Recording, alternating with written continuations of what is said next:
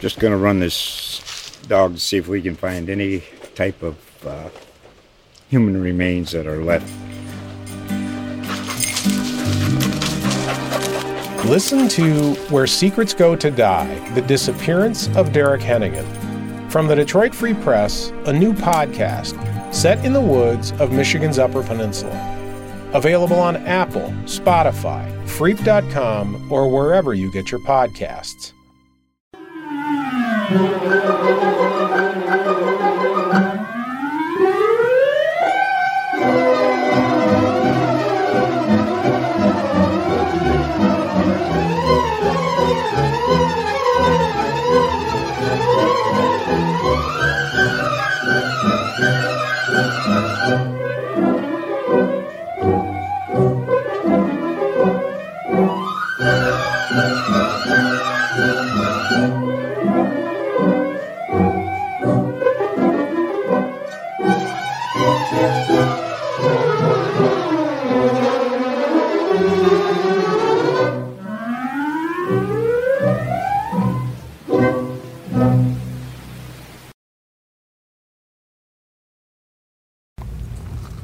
Hello everyone. Thank you for tuning in to Belmont Buzz, Belmont's talk show and podcast. I'm your host, Joanna Juvelis, and today's guest is the General Manager of Belmont Light, Christopher Roy.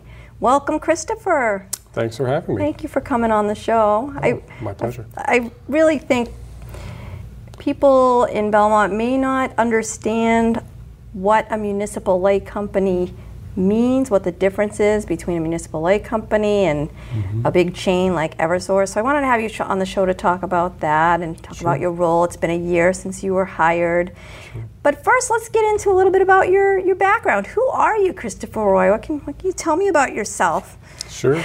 Well, I mean, I'm fairly local. I grew up in Acton, went to Acton Boxborough, and after that, again local, I went to Tufts University for my undergraduate work in electrical engineering, and then on to a master's program at WPI. So haven't gone too far and stayed pretty much in New England. You live in Harvard now, right? And I live in Harvard. With your wife of 14 years and two young children. Your daughter just turned a year, you're telling me, and your son is going into first grade. Where does the time go, right? Exactly, where does the time go? But I do think you're pretty young for someone in this really important position. Sure. And is that unusual for someone your age to be a general manager of a municipal light company? Sure, it is unusual.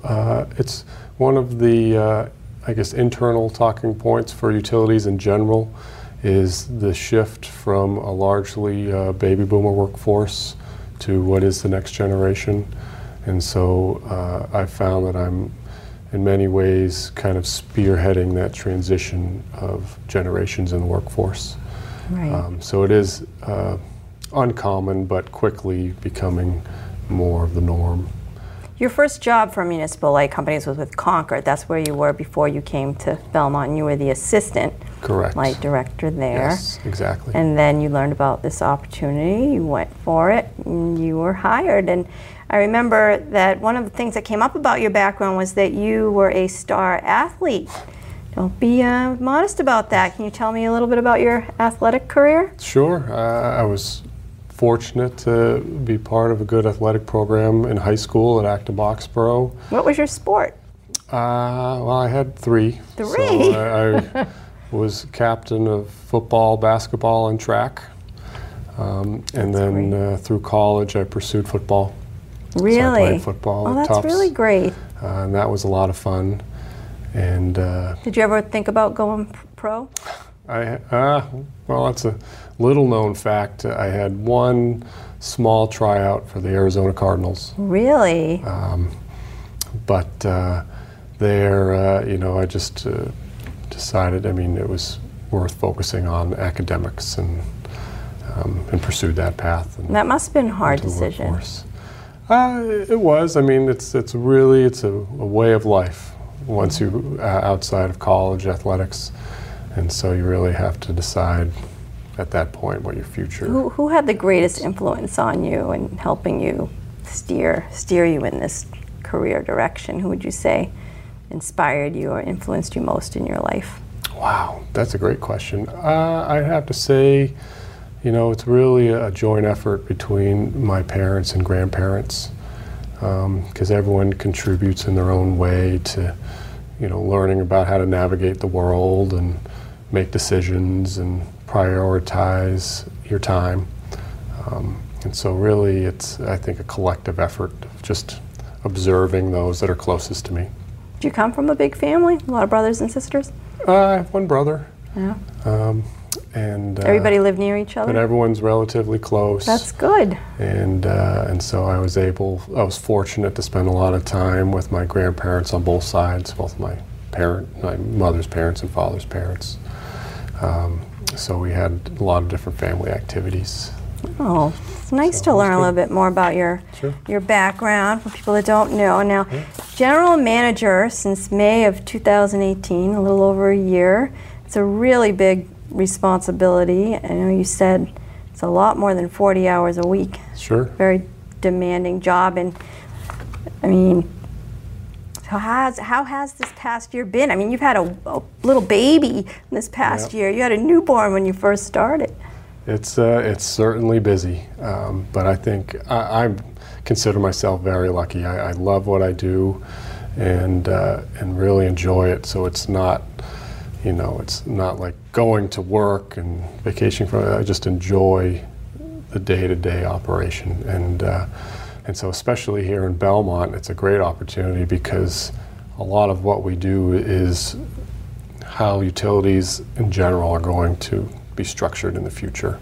So again, we're leading the way, and being a part of that is really a special thing. Didn't the light company Belmont Light recently receive national recognition for reliability? So we've had exactly, that's the traditional metric for utilities is reliability, and Belmont's reliability is top tier. So that's a major accomplishment. I mean, things that may have been discussed in the past, along with the substation project. We're actively upgrading the distribution network around each and every road to more updated and reliable infrastructure. So all of that pays off in the long run. Right. And so those are your traditional metrics of a utility. But what's really interesting is as you start to discuss energy and climate, there's a whole nother element that comes into play with the utility of the future. Yes, and we're going to talk about that. But first, let's talk about a very simple little Belmont Light tutorial. Sure. How does Belmont get its electricity? And how is it different as a municipal light company versus a big chain like Eversource? Sure. Geez. So how does Belmont Light get its electricity? There's the most straightforward answer to that is everything comes through our new Blair Pond substation. Yes. Over on Flanders Road. So that's where we technically get the energy. And then the sources of the energy that arrive at that substation come from a variety of sources, which we're trying to gradually transition to all renewable. And so from an infrastructure standpoint, that's why that upgrade was so important. Right. The second part of that is why is a community like Belmont that has its own municipal light plant special? It really ties in with all of the focus of the model. So essentially, the community members of Belmont own the utility. So, whatever initiative is most important to the community is what we will enact on our day-to-day operation. So, for instance, if climate initiatives or reliability are the most important, then that's through our elected officials. That's what then becomes the most important to us. Okay. Right. Versus a larger entity, we're surrounded by Eversource that is an owned by shareholders, and so shareholders, really the only element and goal for a shareholder-driven model is profits. I see. And so, as long as policies drive profits, that's where you have the investor-owned model. Okay. And so that's why they're regulated by the state, because the state then has to inject other values into that mission. Not to mention, quick plug for other things. We assist other departments with traffic lighting, hanging sign, any little things. If we need to assist with. If a car hits a utility pole, which happens often. Yeah, fairly often, yes. Certainly respond to that. But we are or happy tree limb down. Tree limb down also happens often. It's a reciprocal assistance there. We help. We're helping water with their metering project. So that's the community element of a municipal light plant. Right, and from what I understand, if there is a power outage, because we're a municipal light company, we get our power up a lot faster. Is that right? Absolutely, much faster. Why is that? So we have a dedicated team of folks to this community versus a group that might be stationed, a number of towns away that have to then respond. I see. And because of that, the folks that do respond are intimately familiar with the system, so they can assess and react much faster than someone responding that may have not been to town for years. That's true, very true. So that added knowledge just adds to the expediency of a repair. And what are all these substations? How many substations are there? I know they're located in different parts of town, and sure, that's where the electricity comes from. It's not just one. I mean, you have the Blair station, yep, which is the main one. The main one. But then there are all these little guys, including the municipal light building, the one that looks like it's about to fall down next to the police station. Yep. That is actually a substation? That is a substation. Before it had that, the crumbling side, the office side, the right side was the 1930s vintage station number 1. Yeah. And so that station with the other 2 for a total of 4, but the station 1, 2, and 3, that's the older infrastructure we're gradually converting to be fed entirely out of the Blair Pond station. I see. So that's why a lot of newcomers in town, they look at that old building that says Municipal Light Company, I think, on the outside. Why is that there? Why doesn't the town do something else with that building? Sure. But there is a reason. Sure. It's being used by Belmont Light for how many more years, you think? Ooh, that's a good question. I've heard like 10. 10, and so, we're a year in, so we're probably in that, 9 year, 8, 9 years. So why does it take so long to get these substations offline? So that's a great question. So, because we have to touch every corner of the system. Oh. And everything's tied together for redundancy. So in order to maintain that redundancy, we have to convert multiple roads at the same time. I see. Okay. And so it's and everything has to be still sequential. happening? As we speak. As we speak, and that's why I see your trucks here and there around town. Exactly. We, frequently, are on Leonard Street, trying to actively work with the Station 1 infrastructure.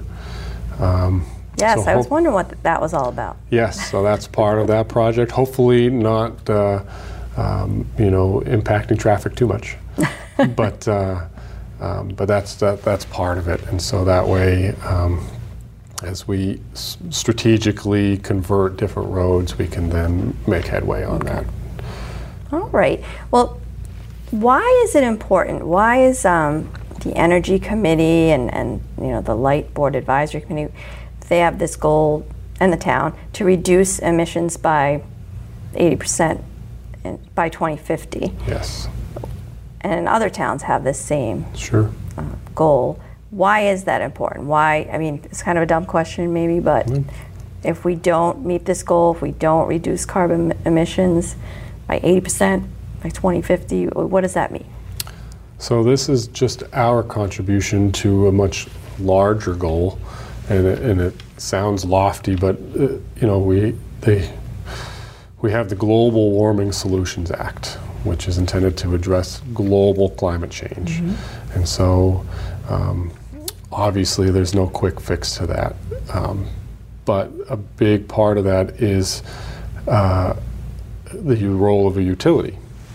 And so Belmont, being fortunate enough to have its own utility, we have to play our role in making sure we provide an energy platform for folks to go to in place of fossil fuels. And so that's a big mission of the utility of the future, is to shift the mindset away from buying a fossil-fueled heating system, fossil-fueled car, and shift to electric. Right. That's why there's events, including one that's happening this month, to educate people about heat smart and electric vehicles. Exactly. For people who aren't familiar, what is the heat smart? Sure. So of the potential categories for greenhouse gas emissions, transportation and heating are the biggest two. And so those are our collective, both Belmont Light and the community, our collective efforts to address those two sectors. And so Heat Smart is a program to help market a number of rebates we offer to encourage folks to consider adopting heat pump technology for heating and cooling of their homes.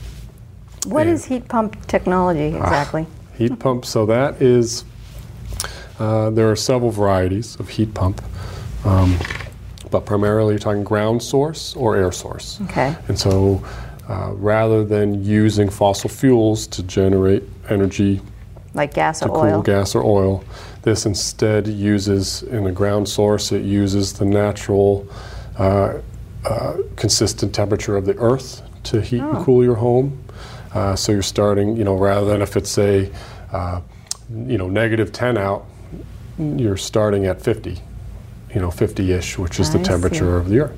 Same thing with the air. The air is a little less efficient because of that, but it uses refrigerant to, even if it's -10, there's still heat left in the air, and it pulls it out of the air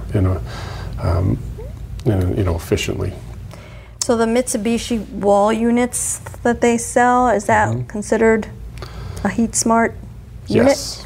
Oh, I have one of those. Oh, that's nice. Yeah, so the Mitsubishi units are a nice unit.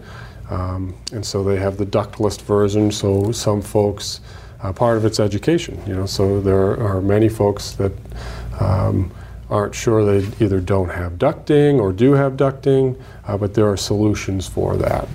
And so Mitsubishi makes a nice solution where you're not running all new ducting that you'd see in a traditional air system. You're running some tubing that you can hide in a wall or run along the outside, and then place them in a convenient location to provide cooling. Yes. And one thing comes to mind to mention, some folks hear heat smart and think of it only as heating, but these units are dual units, so it's a heating and cooling option. That's right, yeah. So it's also good if, say, you might not have central air, it's a great way to replace your window units. I agree. And I know that as part of the roadmap that town meeting adopted, Belmont Light is helping to educate residents about heat smart as well as electric vehicles. You'll keep having these events. The only issue with electric vehicles is they're not so good in the snow, right? Unless you want to spend, $50,000 on an electric SUV. Exactly. Do you think this roadmap is realistic? Do you think that it will help Belmont meet its 2050 goal? Absolutely. It's the similar, the analogy I've used frequently is a computer. It wasn't that long ago, even holds true today to some extent, where you buy a computer today and tomorrow it's obsolete. And so today electric vehicle technology is advancing so quickly, It helps bring down the price point, and we're seeing more variety of vehicles available. And a large mission of these vehicle manufacturers are to reach a broader audience, so they don't want to only offer a $100,000 car. Okay. So you've seen that with Tesla trying to get into that $30,000 price range. Yeah. Yeah. You've seen companies like Volvo, they declared, by, I think it was 2025, they will only offer electric vehicles. Okay. So it's, in some ways, you're right, we're reliant on this outside development, but, the predictions show it's on a very rapid advancement That's curve. good. I hope so. And just quickly, zero net energy. The new high school is going to be a zero net energy Sure. geothermal Yep. system. They're looking at designing the new library with that same zero net energy. What does that mean for people who don't understand? So this is a really neat concept. So zero net energy essentially is you produce as much energy with renewables as you consume. So zero net energy essentially being through efficiency and equipment choices, you're able to procure or produce as much renewable energy as you've used at that site. Okay. And so with the high school, again, in concert with this electrification, so a big part of this, which is probably worth mentioning, is as we encourage everyone to adopt these electric technologies, simultaneously at Belmont Light, we're transitioning our power supply portfolio to renewables. Okay. And so that way, when you forego on the gas-powered car and you buy electric, you're not buying natural gas electricity, you're going to be buying wind or solar or hydro. I see. Okay. And so say, like the high school, again, so the kitchen is electric, the heating system's electric, geothermal. And so now, by the very nature of being connected to Belmont Light, the energy used at the facility as we get to 100% non-emitting in our portfolio, the high school will be non-emitting. I see. Which is better for the environment, and also long-term, would it save the town money, potentially? I'd say so. It's especially a couple, potential solar on-site generation and storage. All those have value streams that are money, cash flow positive, if you will. Same with even heat pumps and EVs. We have those at the office. If for interested folks, we have that analysis that shows not only is it good for the climate, it's also good financially. And so we offer rebates to help with some of the upfront costs in that regard, but over time, it's a win-win scenario. That's great. That's great. Well, I have one last question for you, and that is, because time just flies, what are your hopes for the future of Belmont Light? Wow. So I really hope that we continue to be a leader in this space. Like you mentioned with the EVs, we want to hit the roadmap goals, and really we're out in front. And so I want, not only locally, but also at the state level and perhaps beyond, to show that this can be done. So we're doing it in Belmont. Any of the neighboring communities can do this, Yeah.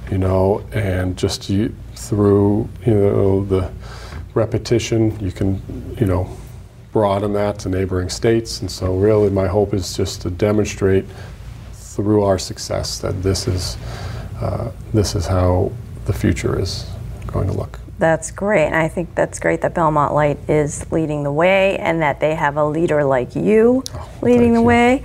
I wish you continued success in your role. Don't leave Belmont. No, thank you. Appreciate Belmont needs you. And, enjoy the rest of this summer with those young children because they grow too fast. They grow too fast. Appreciate it. I don't know, time flies.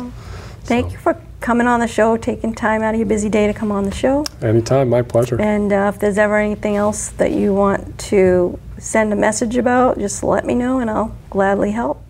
Gladly help you achieve all of Belmont Light's goals. Very good, will do. All right, Thanks. thank you. Thank you everyone for tuning in to this episode of Belmont Buzz. I'm your host, Joanna Juvelis, signing off for now until the next Buzz.